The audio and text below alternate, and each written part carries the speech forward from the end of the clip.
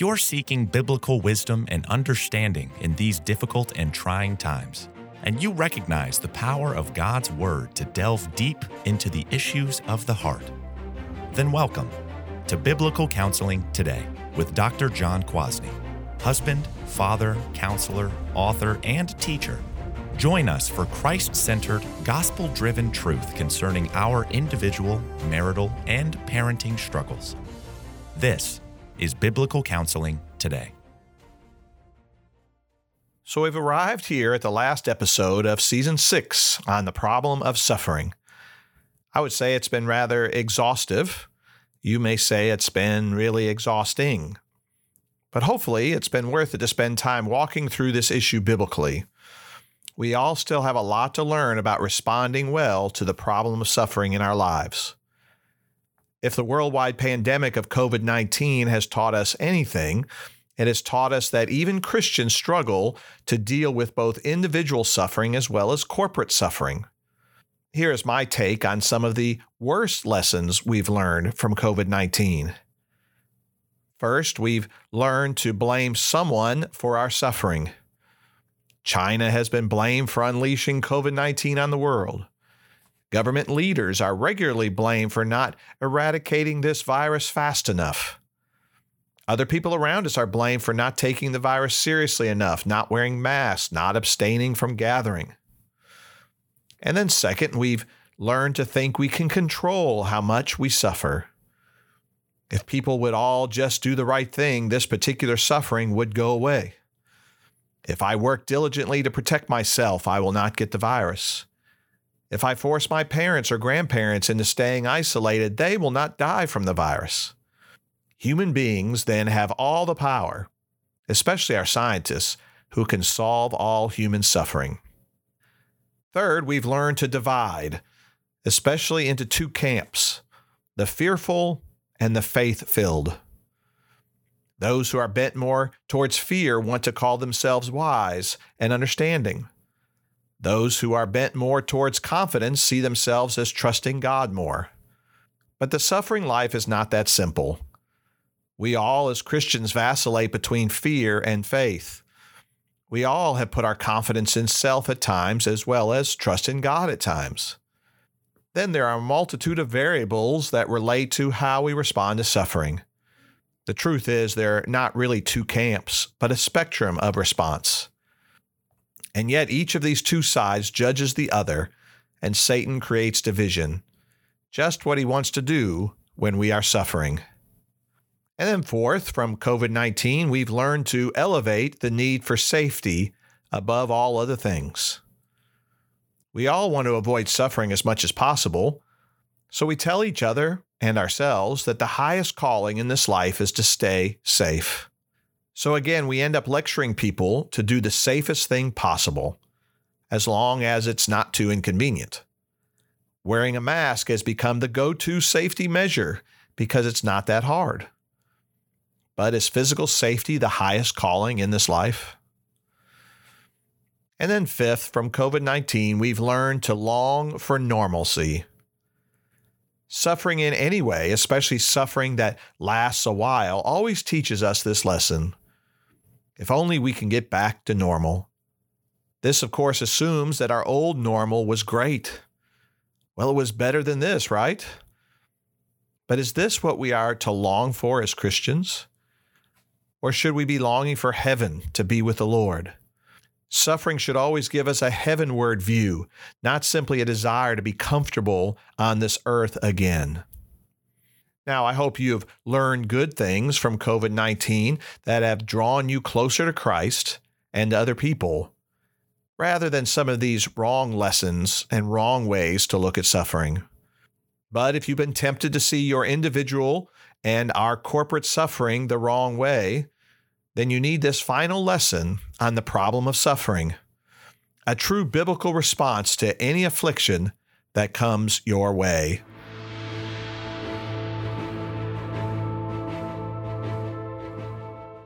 Okay, let's walk through a biblical response to our suffering, to any affliction, disease, disability, or disorder. I want to highlight for you 5 major biblical responses. And then I'll give you some significant detail to each one. So here we go. First, the suffering Christian must go to God in prayer. This should always be our first response to our suffering. But is it? Personally, I tend to do everything else to solve my suffering and leave prayer for the last resort. But prayer should be our first resort. And we should be praying in very specific ways. Listen to Hebrews 4, verses 15 and 16. The writer to the Hebrews says, "For we do not have a high priest who cannot sympathize with our weaknesses, but was in all points tempted as we are, yet without sin. Let us therefore come boldly to the throne of grace, that we may obtain mercy and find grace to help in time of need." Suffering sends us into a time of need. So we should come boldly to the throne of grace in prayer. Well, here are some of the basic elements of prayer in our suffering. Now, if you listen to the last episode, you can contrast these with Rabbi Kushner's view of prayer. First, there must be a self-examination to determine if there is sin to be confessed. Listen to Psalm 139, verses 23 and 24. "Search me, O God, and know my heart. Try me and know my anxieties, and see if there is any wicked way in me, and lead me in the way everlasting." This is where all prayer should begin when it comes during a time of suffering. You need to ask God to show you if you're suffering for your own sin. God is the one who does the searching, and the Holy Spirit will make it clear to you. There may not be sin to be confessed, but if there is, confess it to the Lord. And then second, we must pray that God would be glorified. Just think about Jesus' prayer in the Garden of Gethsemane, where he was at the height of suffering. Even though he wanted to be freed from suffering, he first wanted God's will to be done. In other words, Jesus wanted God to be glorified. So in our suffering, we should want this first. We need to make it about God, not about us. Sincerely ask God to glorify himself in your suffering. Listen again to 1 Peter 4, verse 16. "Yet if anyone suffers as a Christian, let him not be ashamed, but let him glorify God in this matter." And then the third element of prayer, pray that there may be protection from temptation. When you suffer, you're open to sinning in ways you never were before. More sinful anxiety, more fear, anger, maybe apathy, bitterness, and then faithlessness. Jesus knew this fact and instructed his disciples to watch and pray. Remember what he said in Matthew 26, verse 41. Jesus says, "Watch and pray, lest you enter into temptation. The spirit indeed is willing, but the flesh is weak." When we suffer, our flesh is even more weak than usual. And then next, we must pray that the suffering might be removed if that would bring greater glory to God. Remember the Apostle Paul's example in 2 Corinthians 12, 8 through 10. "Concerning this thing, I pleaded with the Lord 3 times that it might depart from me. And he said to me, 'My grace is sufficient for you, for my strength is made perfect in weakness. Therefore, most gladly I will rather boast in my infirmities, that the power of Christ may rest upon me. Therefore, I take pleasure in infirmities, in reproaches, in needs, in persecutions, in distresses, for Christ's sake. For when I'm weak, then I'm strong.'" While you certainly can ask for the affliction to go away, Paul shows that there should be a time that you stop praying that way. There's a limit to that prayer. And again, you only want your suffering to leave if that would glorify God the most. And then next, in your prayers, you need to ask God for wisdom. And while you're asking for wisdom, reflect upon the law of God. Listen to Psalm 119, verse 71. The psalmist writes, "It is good for me that I've been afflicted, that I may learn your statutes." Suffering can certainly make you more wise in this life. But do you use your suffering to learn more of God's word and God's ways? Pray with the psalmist that your suffering will force you into learning more of what God requires of you. Finally, express your feelings and innermost thoughts to God in prayer. The Apostle Peter writes in 1 Peter 5, 6, and 7, "Therefore humble yourselves under the mighty hand of God, that he may exalt you in due time, casting all your care upon him, for he cares for you."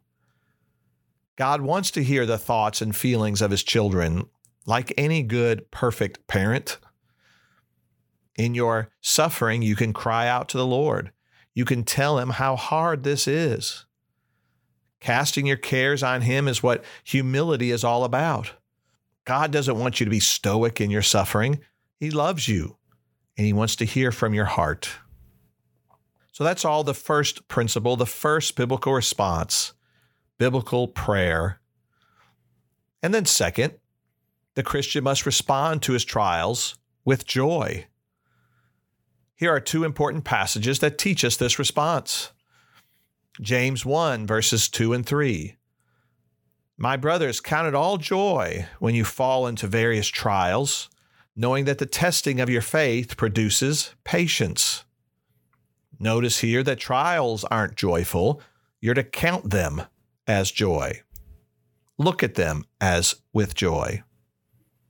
1 Peter 1, verses 6 through 9 is the next one, and it says this, "In this you greatly rejoice, though now for a little while, if need be, you have been grieved by various trials, that the genuineness of your faith, being much more precious than gold that perishes, though it is tested by fire, may be found to praise, honor, and glory at the revelation of Jesus Christ, whom having not seen, you love.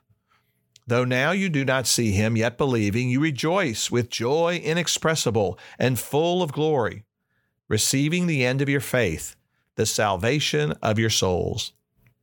So here's the way to understand what this means for the Christian. 3 points. First, joy is a way of thinking about one's trials. It's an attitude. Second, joy is a decision, not a feeling. And third, joy springs forth from the reality of the cross of Christ and the prospects of glory. Listen to Romans 8, verses 22 to 25. Paul writes, "For we know that the whole creation groans and labors with birth pangs together until now. Not only that, but we also who have the first fruits of the Spirit, even we ourselves groan within ourselves, eagerly waiting for the adoption, the redemption of our body. For we were saved in this hope, but hope that is seen is not hope. For why does one still hope for what he sees? But if we hope for what we do not see, we eagerly wait for it with perseverance." Joy should not be confused with some happy, giddy sort of feeling. It's a deeper heart attitude that is grounded in faith, hope, and peace. Only the Christian can have true joy in suffering. Suffering on its own doesn't produce joy at all. It is the work of the Spirit, a fruit of the Spirit.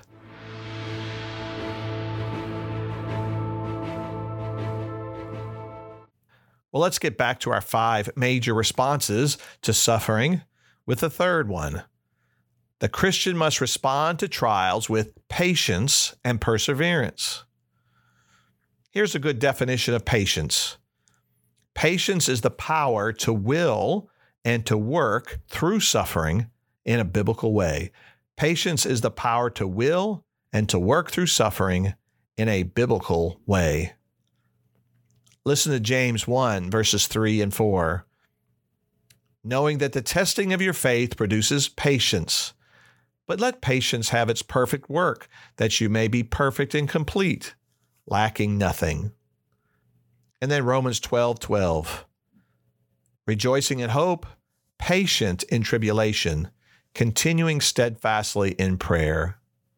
So here are just a few truths about patience to hold on to. First, patience should be exercised because of the coming of Christ. Here, James 5, verses 7 through 8. Therefore, be patient, brethren, until the coming of the Lord. See how the farmer waits for the precious fruits of the earth, waiting patiently for it until it receives the early and latter rain. You also be patient. Establish your hearts, for the coming of the Lord is at hand. Patience for the Christian isn't something nebulous where you just put up with something for no reason. Patience is always connected to the priority of waiting for something else.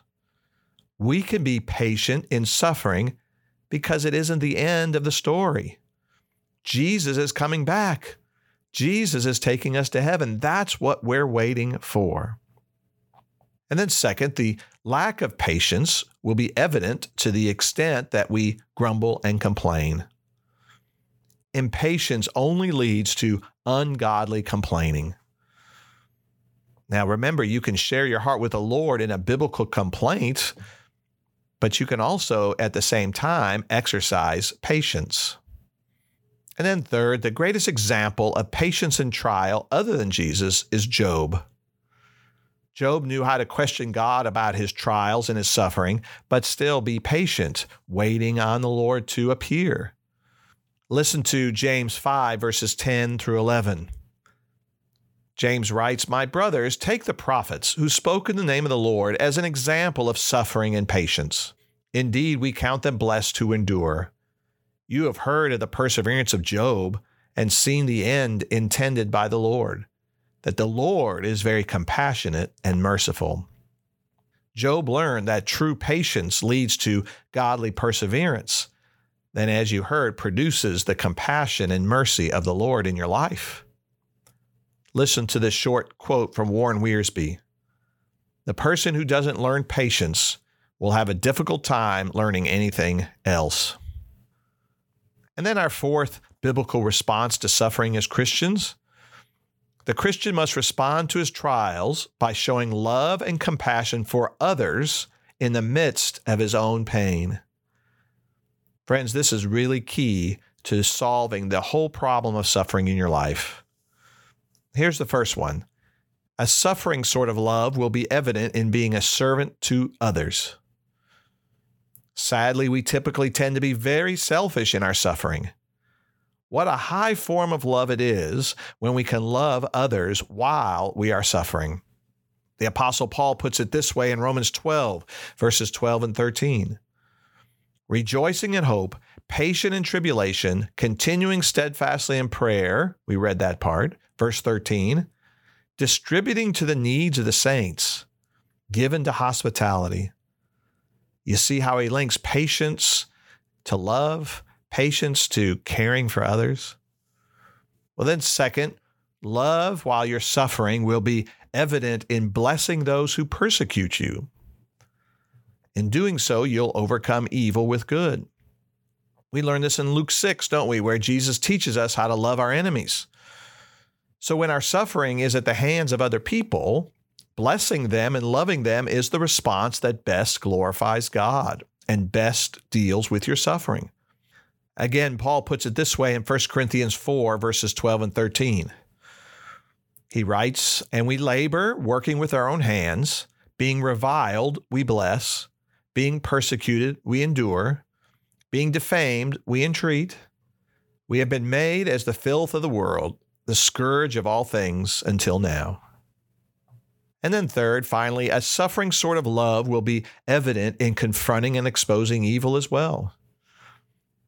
When you do suffer because of the sins of others, a loving response is to confront and expose it.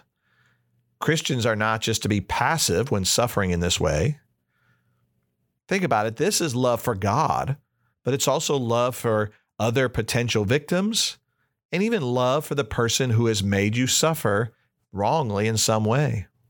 Paul writes about this in Ephesians 5, 11 and 12. He says, "And have no fellowship with the unfruitful works of darkness, but rather expose them. For it is shameful even to speak of those things which are done by them in secret." And then here is the final piece of the biblical response to suffering. The Christian must respond to his trials by trust in the faithfulness of God. Ultimately, all suffering should grow our faith in God, not shrink it. Peter writes in 1 Peter 4, verse 19, "Therefore, let those who suffer according to the will of God commit their souls to Him in doing good as a faithful Creator."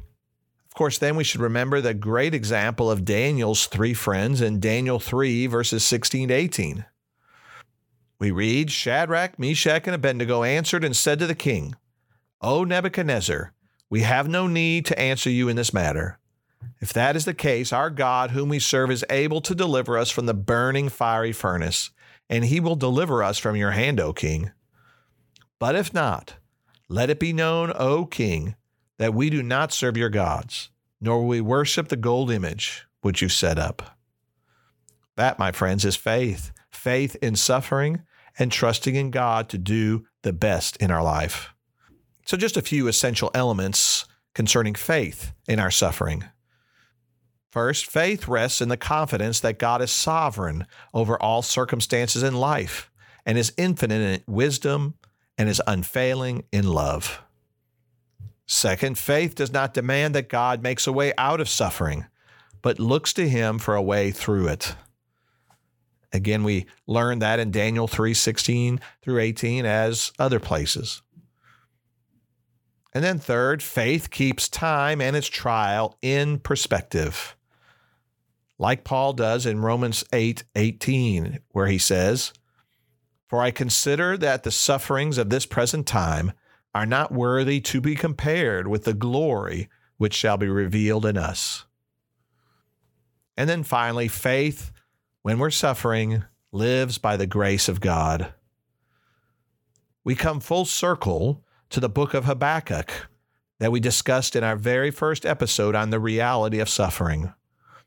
Remember these words from Habakkuk 3, verses 17 through 19. "Though the fig tree may not blossom, nor fruit be on the vines, though the labor of the olive may fail, and the fields yield no food, though the flock may be cut off from the fold, and there be no herd in the stalls, yet I will rejoice in the Lord. I will joy in the God of my salvation. The Lord God is my strength. He will make my feet like deer's feet, and He will make me walk on the high hills." Habakkuk knew that suffering was coming and he struggled with it. Habakkuk resolved to be humbly submitted to a holy, powerful, eternal, faithful, and just God. And Habakkuk, like us, found God to be adequate, God to be trusted in the face of pain and suffering.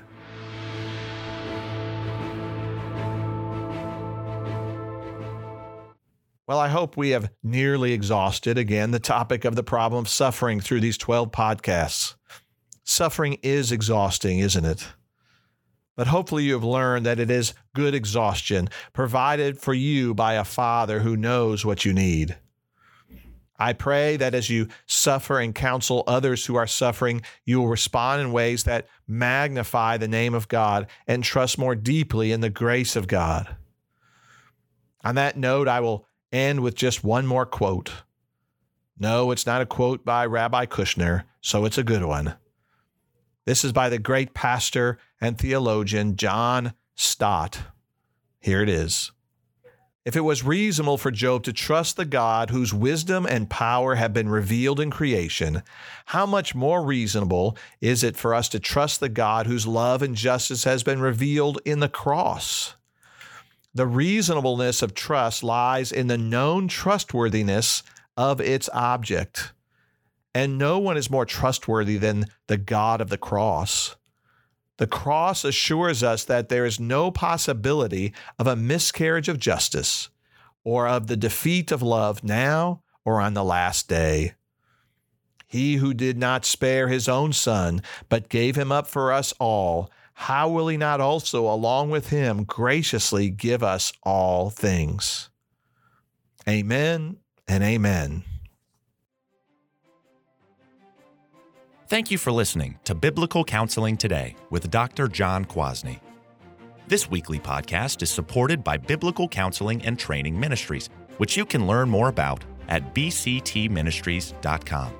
If you have found yourself encouraged or challenged today, please share this podcast with your church, family, and friends. Rate us on iTunes and your social media outlets. It really helps.